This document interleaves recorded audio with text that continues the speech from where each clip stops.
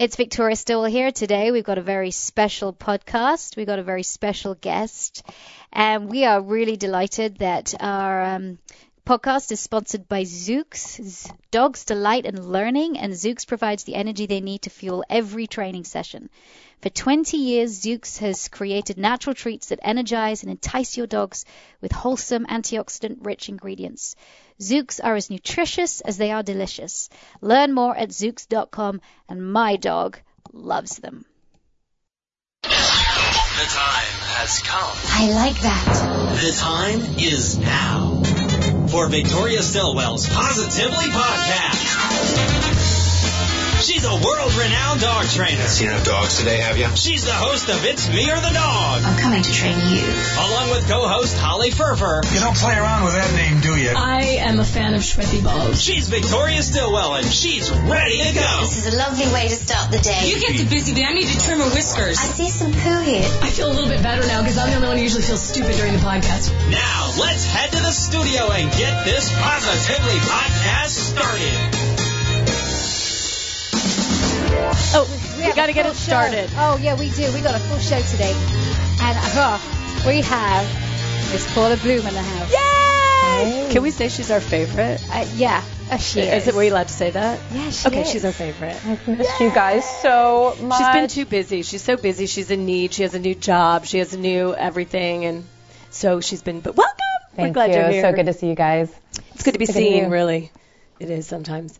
It is. I feel like I have a therapy session each time you're here. Right. I know. Every time we go out to dinner, I'm like, I feel good. Yeah. I feel burdened. No, I'm just kidding. I'm exhausted when we go. No, I'm just kidding.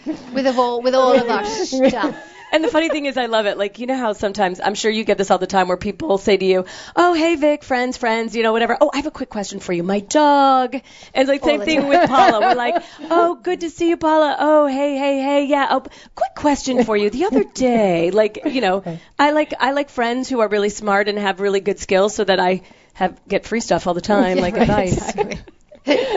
I could give nothing, but yeah. It always starts in the appetizer and then by like coffee after dessert. Yeah. It's like, oh, did you have a second question? Yeah. No, it's awesome. You guys are my therapists too. It's really There nice. we go. We all help. Well, it's so good that you're here. Thank you. We really appreciate it. And of course, it's been a really tough week. Well, it's been a really tough couple of weeks, hasn't it? Yes. Yeah, it has been. With Paris, me being European and hearing about what happened in Paris is absolutely devastating. When people go through trauma like that, not even if you just lost a loved one, but you know, all of us are experiencing that again. It's like reliving 9/11 again. What kind of advice would you give to people? Right.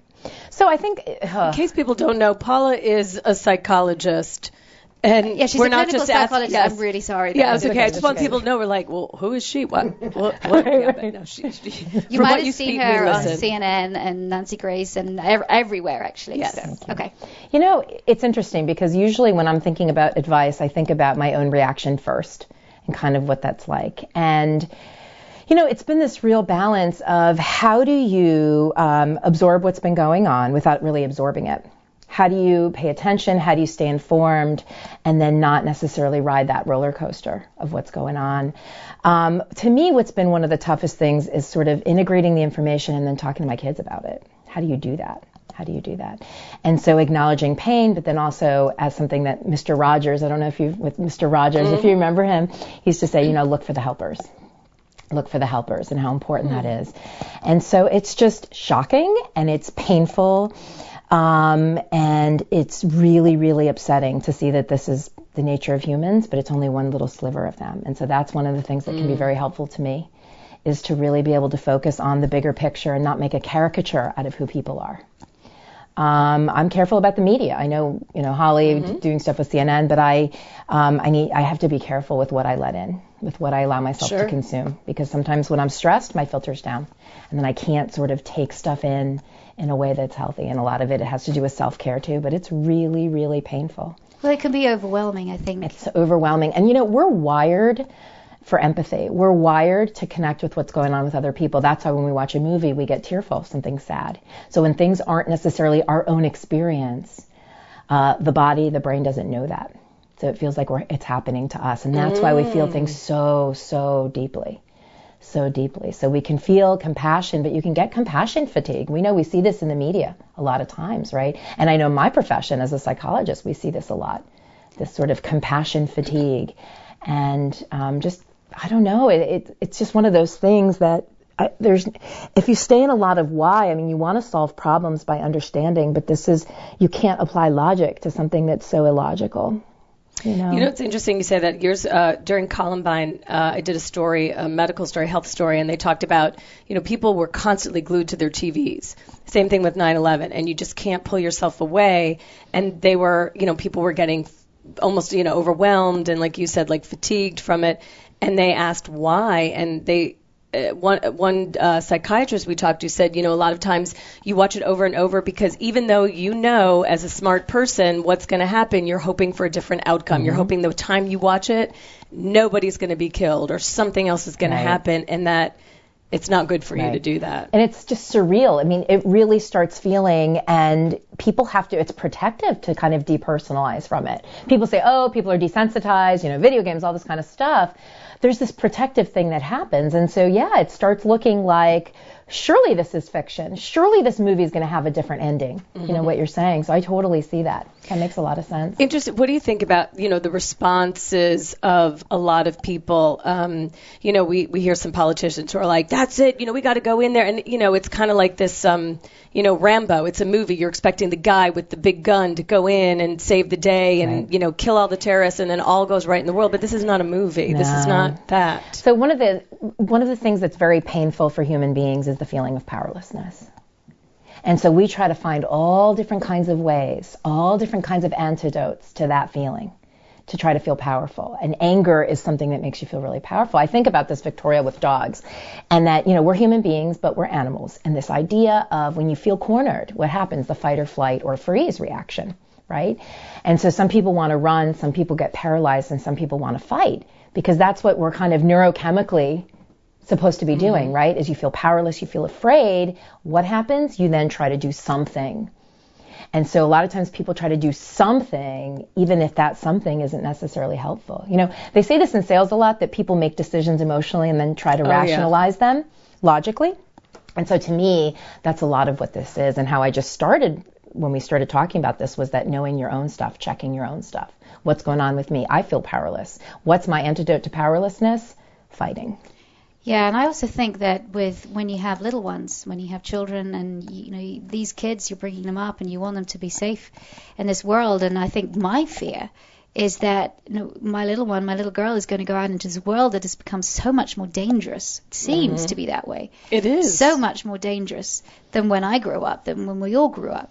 And that's a big fear of mine. She's female, she's little, she's completely vulnerable. That's your powerlessness. You feel like you have no control. That's what gives me the fear. I tend to, because I fly so much, and this is reality with me, and I don't know whether it's because I've got to a certain age, but I fly so much, and when I'm flying by myself, I figure if anything happens to me, it happens to me. There's nothing that I can do about it, so I really don't fear. But the only thing I do fear about is leaving my child or leaving my husband, just leaving them alone if something were to happen to me. But for myself, I don't fear. Is that normal, Paula? There's nothing about you that's normal, Victoria. That's the way I love you. Normal, I think as a parent, yes. This idea of, people say, when you have a child, it's like your heart is walking around. You take your heart and it's walking around in the world. I don't fear a lot for myself because if something happens to me, it's done. You know what I mean? But I have this ambivalent relationship with what you're just saying, because in one hand, I get it. I wouldn't want my kids to be without their mother. On the other hand, I see so much resilience and people go through a lot of things. And so there's a part of me that, I don't want to say arrogance, but this idea that I somehow determine the destiny of my family. Of course. And because I like to feel that way. Why? It goes back to powerlessness. If I feel like my family would be devastated forever if I'm gone, then the implication is, I can control so many things. And so on one hand, as I think about parenting, I think about equipping my kids. I'm not raising children, I'm raising adults. And equipping my kids. And of course it would be painful and I would never want to leave this life intentionally. But because I've worked so much with people who've taken their pain and transformed it into power, I'm not as scared about what would happen to those around me, because I think the nature, the tendency is towards resilience. And I love that word, resilient. Resilience really is one of my favorite words. It's something I use when I feel down or when I feel things aren't going the way that I'd planned, or I do feel powerless. I do use that word, resilience. I also have another great phrase, and it's a phrase that I got from Winston Churchill that I use a lot. And, you know, when you run your own business... With Winston Churchill. Yeah, she got it from Winston. I love Winston. Oh, really? You look so good for that age. So much. He's a hero of mine, and he has this phrase that he used with his wife all the time. It was KBO, keep buggering on. And he used that during wartime, and that's a phrase I use a lot. Resilience and KBO. Right. I use words, but they can't be repeated on the podcast. So go ahead. I was going to ask you. So there, you're talking about explaining it to children and talking to children. There is and I want to get your take on. I mean, everybody's different. Everybody parents differently, and it's hard to tell people. You know, it's from what you come from. But there's a video. I don't know if you've seen it, of a man, and I think his child's probably 3 or 4. And they're down at one of the memorials in Paris, and he's explaining to his son what was happening, and he said, bad people comes. Have you seen this video? I have. Bad people came in and whatever. He's like, well, what do we do? And he said, we light candles and we lay flowers. He said, but will that kill the terrorists? And, you know, or will that kill the bad people? And he said, you know, yes, basically telling him, you know, how do we fight this? You know, what do we do? I feel sad. And he says, we light candles, whatever. And it started a conversation, I know, on social media and amongst people that I work with and some of my friends. You know, is that smart? You know, at what point? I mean, he's 3, 4 years old. You don't want him to grow up fearful of the world. He's very impressionable, and you don't want him to grow up thinking violence is the new norm in a lot of ways, because don't you have to break that cycle? But are you doing him a disservice by not telling him what's real and saying, well, candles and flowers will fix this? And then they think, oh, well, you know, nothing's wrong, and then they're more vulnerable. I mean, is there I know there's no right or wrong answer, but what is your opinion on that? So, excuse me, I don't know that having a lot of awareness about danger protects you. I think it can make you scared. And so I think it's important to have developmentally appropriate conversations with your kids. But to me, the thing we have much more power over is the response and the love piece. You know, there's people who are way above my pay grade and intelligence level, hopefully, who are making these decisions, who are doing this, you know, intelligence work and all of that. What part can I do? The part that I can do is bring some love and compassion. You know, people are scared. People think that being optimistic makes you Pollyanna. And what I often say to people is, why is being pessimistic more realistic? If I'm going to choose one thing, I'm going to choose the more positive thing. But here's the thing, when we're talking about the fear piece. We can be afraid, but it doesn't necessarily have to affect our daily life, because does it really help?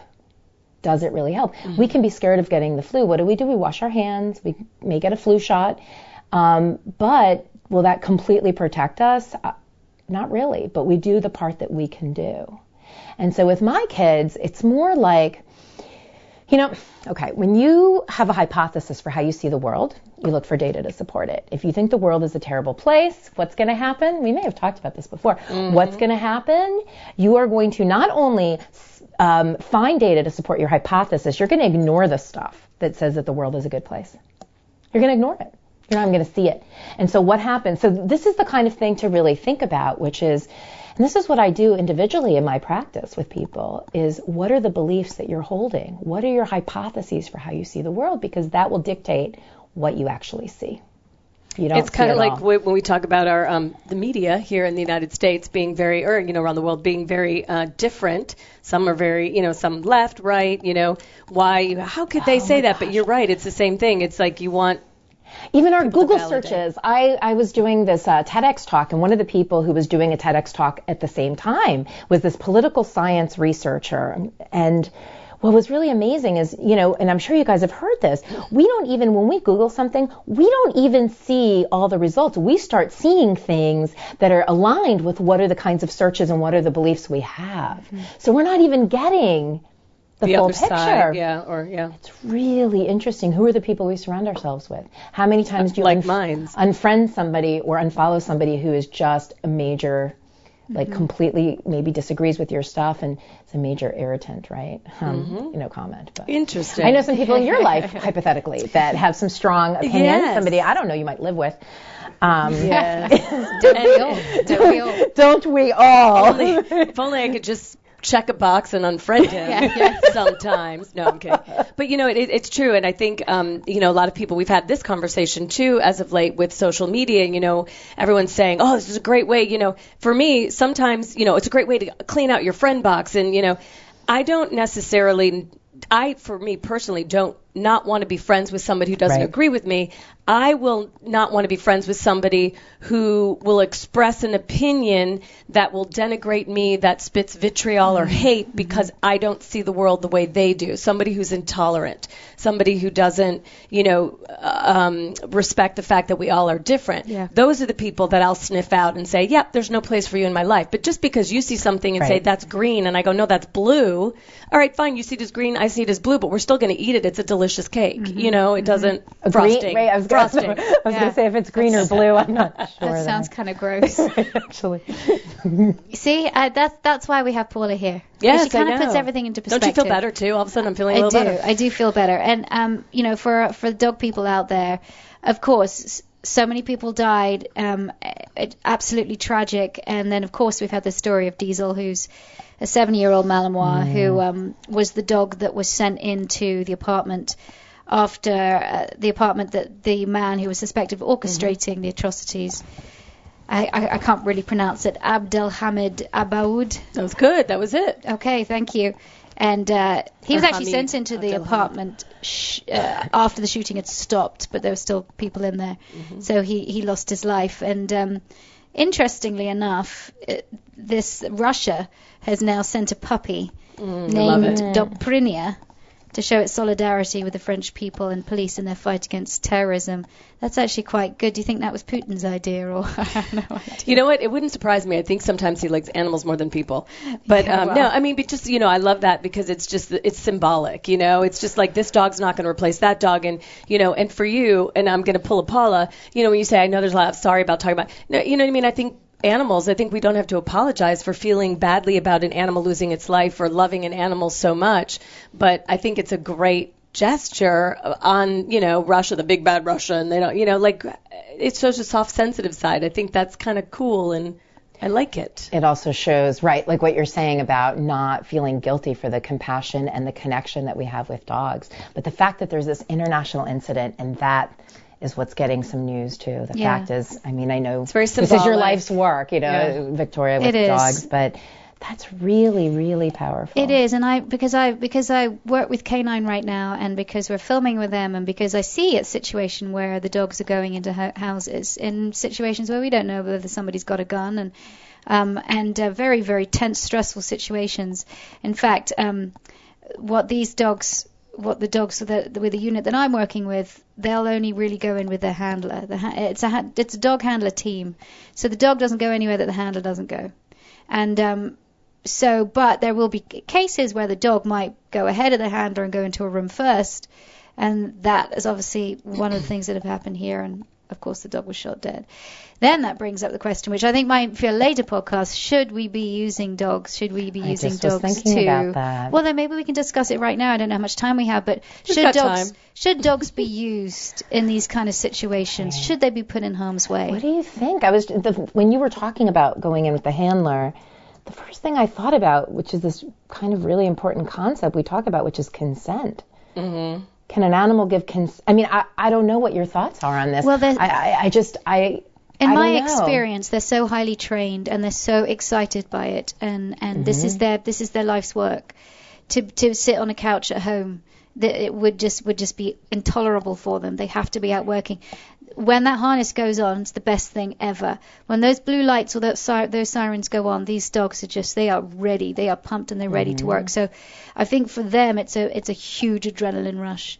I think their bodies are flooded with endorphins. I think there is a little stress there, but I think the positives far outweigh the negatives. These dogs are bred to work, and work they must. And to keep them from doing that, wouldn't be beneficial. You know, it's funny you said I've always had that, I, as Paula knows, have an overactive empathetic gene, I think. There's some things that I just take things that That's what makes you amazing, but it also creates a lot of pain for you. It does. There's times when I've called Paula and I said, oh my God, I saw this, it had related to an animal. I just can't let it go, and she gave me, some tools to deal with it, and I know now, like, I can't. When we were talking about that documentary a few podcasts ago, Dogs and Men, about police that shoot dogs, and whether accidentally, on purpose, whatever. I can't watch that, and I was very clear saying I can't see any of that because I take it with me and I can't let it go. And I remember a while back of always feeling, you see somebody, a guide dog, or somebody, one of these canine assistants, and I think, it's not fair. This dog should be sitting on a couch or whatever. Yeah, and then I came to realize my rational brain said, you know what? My dog's sitting at home would love to get out and about. This dog's going to restaurants. This dog's going on the train. This dog's flying. This dog is interacting with people and so much that it's actually a great life. And how many dogs are in shelters or, euthanized early or live on the streets, basically? These dogs, these military dogs, are well taken care of. They're fed, they're loved, they're trained, they're interacted with. They have a really good life, and they do something that is meaningful.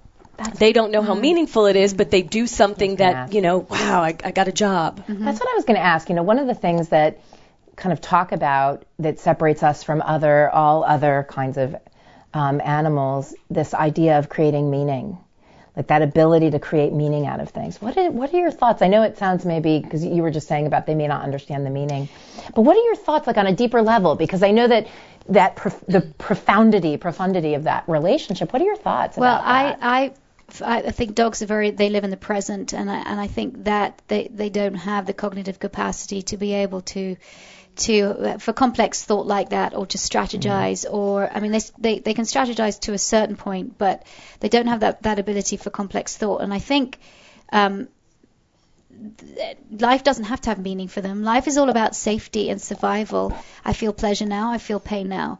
If something makes me feel good, I'm going towards it. If something makes me feel bad, I'm going to go away from it. That's it. What about the meaning of the relationship? But the relationship, I think, is between dog. Again, we've been doing, because I've been filming for the last 3-4 months in England on a show that explores a lot of this. I can't tell you exactly what happens in the show, because that's a surprise. We have to watch it to see. You have to watch it. But we have, I've been working with one of the best canine cognitive scientists in the world, Adam McClosey, from the Family Dog Project in Eötvös. I think it's Eötvös Lorand University in Budapest, Hungary.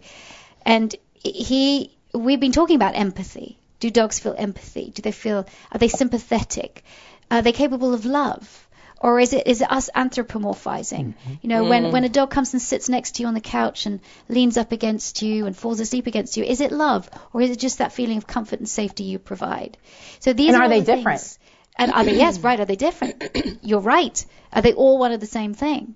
So we've been exploring this, and I think the results that we found have been quite amazing. But you're going to have to see the show. And can't wait to see it. In England, you'll be able to see the show first. We hope it comes over here. I think I think you would agree. Dogs have instincts. Think about all the stories you hear about somebody, a child gets lost, and the dog lays on the child and keeps them warm until they can be found. That dog, it's an instinct. I know that's that animal instinct, but I don't know. I think that they have some sense of what's going on, whether they sense fear, danger, but they have to have some sense of what's going on. But they have to have the sense of, so if you're fearful, like a lot of times, I know that when I'm sad, my dog will react to me differently than when I'm just sitting on the couch watching TV, right? I can see it and I can feel it and I can see what she does or what, and in order to do that, though, they have to sense emotion. They can't, because I'm sitting on the couch in the same place, looking exactly the same, maybe my clothes are different, they see that, but they sense something else is going on. They absolutely do, and how they do it is the reason why you have to watch the show. Okay, good. Is it like hormones? Is it like whatever? Does it's my a dog whole understand? Load of things. Sometimes I think that they, I swear to God, I think one day, 200 years from now, they're going to laugh at us and dogs are going to be like, pfft, they don't know that we totally understand everything she said. She said she was, she said, oh, I'm going to tell her she can have a treat. So I'll come in, and I know that she's... That's what I always say. I mean, dogs are just dogs. They've always been dogs. They always will be dogs. It's just taking humans a hell of a long time to understand them. So, but we could go on forever with this. But what are we going on to next, Holly? Well, I wanted to tell you, I have to tell you about last week because we haven't had a chance to talk, and I had the coolest experience. I got to interview Dr. Ruth. Dr. Ruth! And you want to talk about, like, amazing. Yes, she's a sex therapist, but she's also a therapist. I mean, she deals with everything. I got to interview her for, it was the Marcus Jewish Community Center's book festival, and she came in town. She's written another autobiography. She has something like 36 books. Oh my gosh. This is the second autobiography, but it's more about her growing up as opposed to her becoming Dr. Ruth on, where she picked up when she started in the 70s and 80s. This is going back. She's 4'7", although she did say she lost a quarter of an inch or 3/4 of an inch. And she is a little powerhouse. She's 87. Wow. She looks exactly the same as she always has. She's just amazing. She is sweet, kind, and freaking funny. And I think she doesn't mean to be sometimes. And it's just that accent. She's telling a story about how, everybody knows her. And she doesn't even have to say her last name, Westheimer. She just has to say Dr. Ruth. And she tells a story about how she was walking down in New York City one day, and there was a homeless man who was blind on the side of the street. So he goes ahead, and she puts some money in there, and he says, thank you. And she says, you're welcome. And he says, oh, my gosh, by the way, Dr. Ruth, I love you. Like a homeless blind man knows her from her voice, obviously. And, like, that to me tells me you've arrived. Like, you are, amazing. But she is really remarkable. If you don't know about her, at the age of 10, she lived in Germany. At the age of 10, her father was taken at the beginning of the Holocaust. The father was taken away and killed. He went to a work camp and then never survived. And so she was an only child, didn't have a lot of family, so she was put on a kinder transport and sent to Switzerland. And her whole family was killed and destroyed in the Holocaust. She was left by herself, and she's amazingly empathetic. When you talk about empathy, she tells a story about how the only thing she could take with her, really, besides a tiny little bag with some clothes, she could take one personal item. So she took a doll. She loved dolls. She had like 13 dolls her dad gave her, and she was an only child, so she was very close to her dad. She brought this doll with her. She's 10 years old. She gets on the train, and she's trying to be strong for her mom and grandma who are waving because she inherently knows it's not a good thing. She sits down, and across the seat from her is a 5-year-old child by herself crying. And, she looks at her, and she wants to cry, but she's, holding it back. And this 5-year-old, and she feels so bad, she gives her the only possession in the world that means anything. She gives her the doll. And, that tells me a lot about a person. But when you talk about empathy, at 10, she gives the 5-year-old the doll. It's amazing. And she talks about going to Switzerland and living in a children's home at that point. And then at the age of 15, when the war's over, they said, okay, whatever, lights up, you can't, you got to go home, but you can't stay, you don't have to go home, but you can't stay here. So she could either go to Germany or Israel. She chose Israel, which wasn't really technically Israel yet. They were working on statehood. So she's 15, she gets over there and she says, well, what do I do? She has no education, And so they said, well, you can be a teacher, and she's self-educated, and she eventually did go to the Sorbonne. She's that smart. She put herself through everything. So they were constantly being bombed because nobody in the Arab world wanted the Jews to, be in Israel. So she thought, well, how can I help? And so somebody said to her, why don't you join what was the Haganah, which is probably the equivalent of the IDF right now, the Israeli Defense Forces. So it was like this underground at the time army. So she goes, well, what can I do? I don't know what to do. And they said, well, why don't you, can you shoot a gun? She's like, I've never shot a gun. So the guy gives her this rifle. It's like half her size, right? And she's like, I don't know what to do. And he said, well, lay down. And she's like, and he said, see that target? She's like, there's no way. I'm 4'7". This gun, So he said, all right, close your eyes. And he said, picture Hitler's face. He said, now open your eyes. You see that red dot in the middle? Hitler's face is directly behind it. And she said, bam, bam, bam, bam, bam. 5 shots, all on the red dot in the center. And they said, great, you're a sniper in the army. And she found out that she became a sniper in the army. She could take apart a gun and put it back together blindfolded. She's amazing. She was blown up in a bombing attack while there, almost lost her legs. And instead of saying, oh, woe is me, she said, oh, it was great. I was with the whole unit that I was with in the basement of we're all men. And so she had this great, she was like, I was popular. And just amazing stories about how she came here. She's had 3 husbands and. Well, that's exactly what we're talking about at the front, right? Mm-hmm. People who've gone through incredible pain and somehow been able to transform it into power. She had such an effect on our world. I asked her about that because the title of her book is called The Doctor Is In, My Life, Love, and Joie de Vivre. And that's what she says. She's like, you can dwell on the negative, but what does that do for you? And she said, I'd like to be positive. And that, I asked her, is there one piece of advice before you leave that you would give everybody? And she said, Joie de Vivre. Take life by the horns. What's the use of, pining over something that, or, you just take it with you. Go forward, and, it was truly amazing. And then she gave some really good advice. So she said before she left, she goes, okay. She said, before I go, I want all of you to do one thing.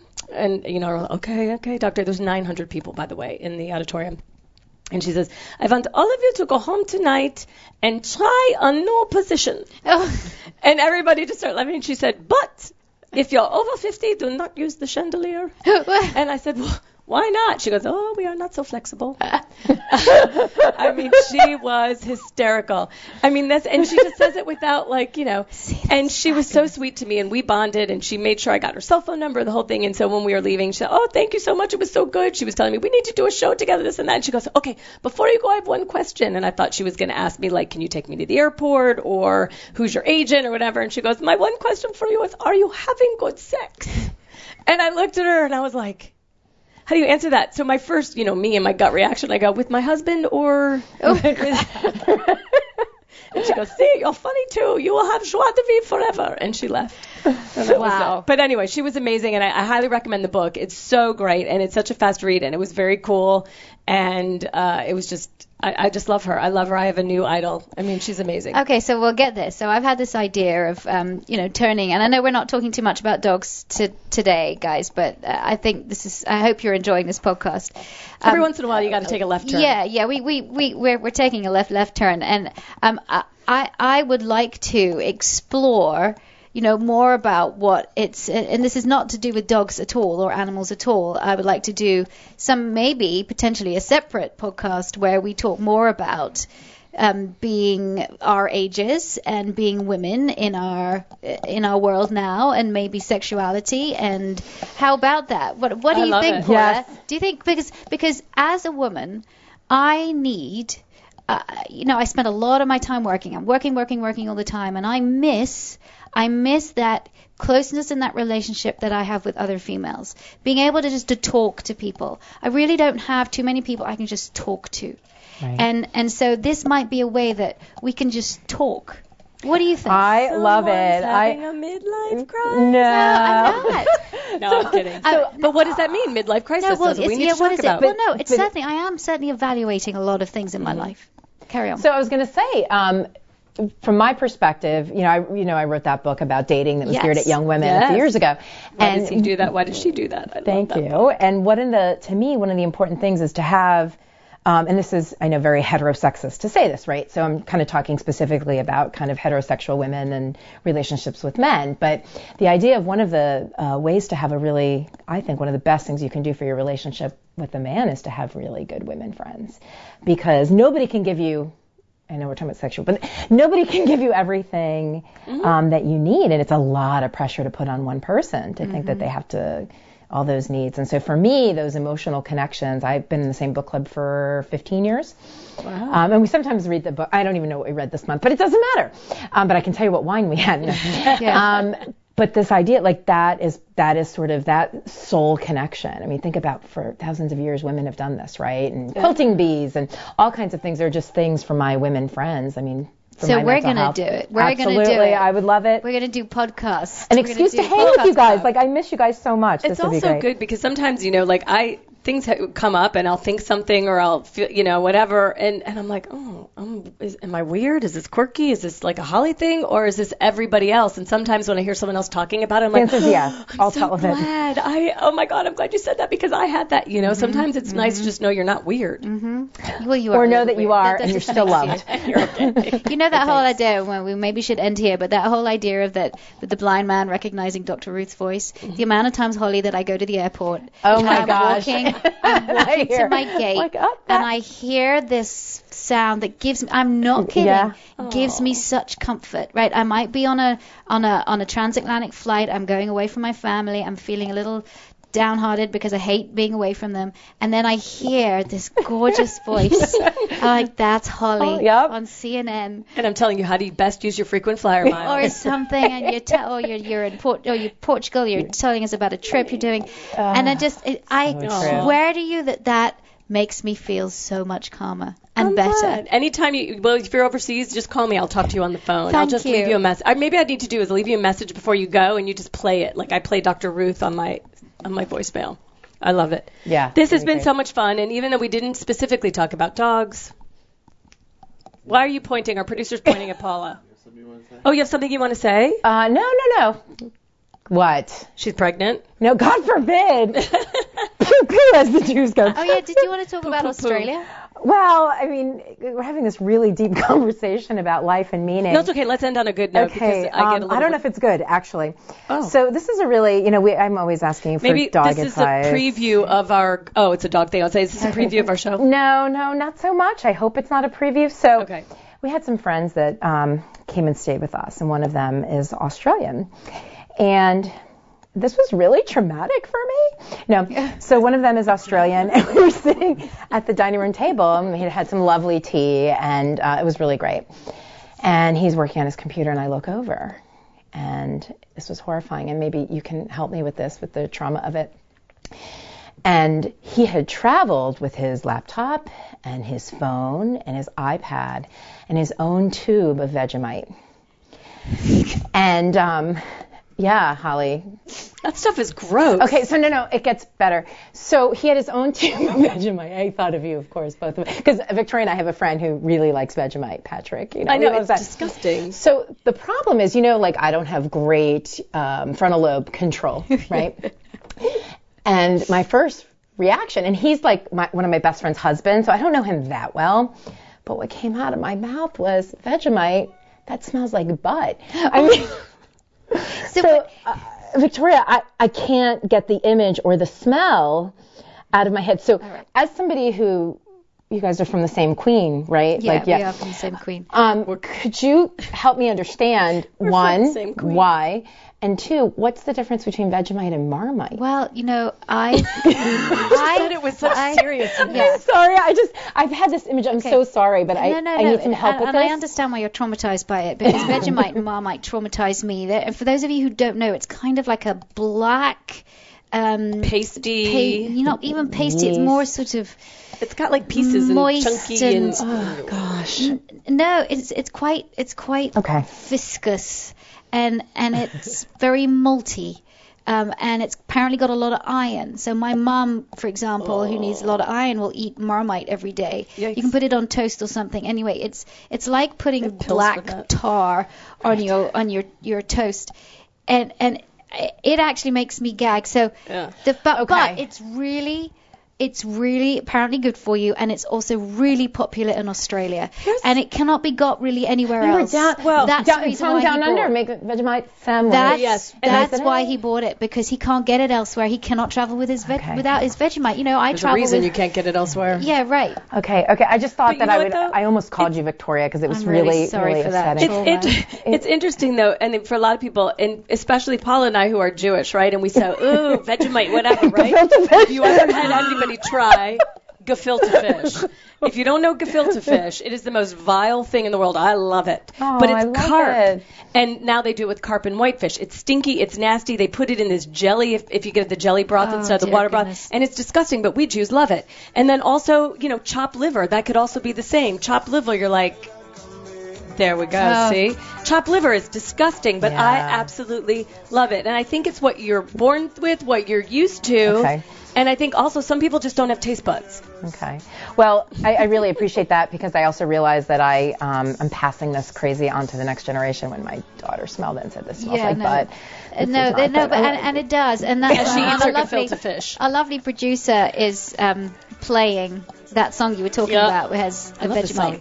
And who is it? Men at Work. Men at This Work, brings there you me go. back to junior That's high. so cliche, like to even think about Grammar Men at school. Work, Yeah. like with there's an Australian. And it's like you might as well have gone Crocodile Dundee I on know. his butt. Well, Like, look, could you you know what? imagine? Oh my God, it's awful. Do you know what, Paula? This is just for you. It's Okay. just for you. You know what? You know what's going to be awesome? Oh, we're showing her the video. Oh, my God, look at that video. Go back and look at that video. Here's what, Paula, you need to do. When you go visit them in Australia, I want you to bring a can of gefilte Oh, listen, fish. here it is. Hold on one second. He just smiled and gave me a Vegemite sandwich. And he said, I love it.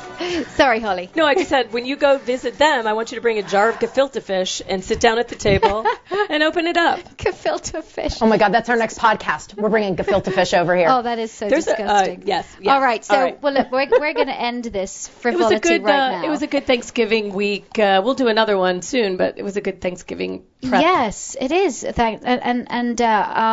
this podcast's coming out today, obviously, and then we're going to have an actual Thanksgiving themed podcast for Thanksgiving too. Guys, it's been so wonderful to have you here, Paula. Wait, will you come back next week? Because we just haven't seen you in so long. Can you stay? I would love to, as long as there's no Vegemite. Yeah, No, we I will won't. not. We won't. Okay, We did thank that. you. But Thank you. Yeah, I can would you love to. stand us another time to come back? I really need a few days to recover from this one, and then I would love to come back. No, I love you guys. Deal. Paula, thank you so much. Thank you. Thanks for tuning in to Victoria Stilwell's Positively Podcast. For more information, visit positively.com. Get connected on Facebook and YouTube as Victoria Stilwell, or follow her on Twitter @VictoriaS.